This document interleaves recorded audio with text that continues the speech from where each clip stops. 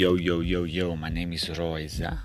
I go by the name of Roy. My podcast name is The Diaries of Drug Abuse. The purpose of my podcast is to speak of drug abuse in Johannesburg, located near Eldorado Park and Rosettenville, where I reside. There are three major drugs that is affecting my community, which is the cocaine, marijuana, and heroin, which is used by most of the youth.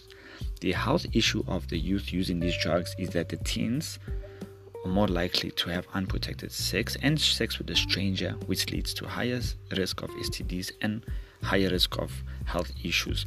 There are 5 ways in which I want to get the community back, which is to call the local police, talk to landlords, start a neighborhood watch program. Number 4, maintain working street lights at night. And number 5, create a community effect against drugs. That is my first episode of Diaries of Drug Abuse. Halala. Thank you. Please tune in again.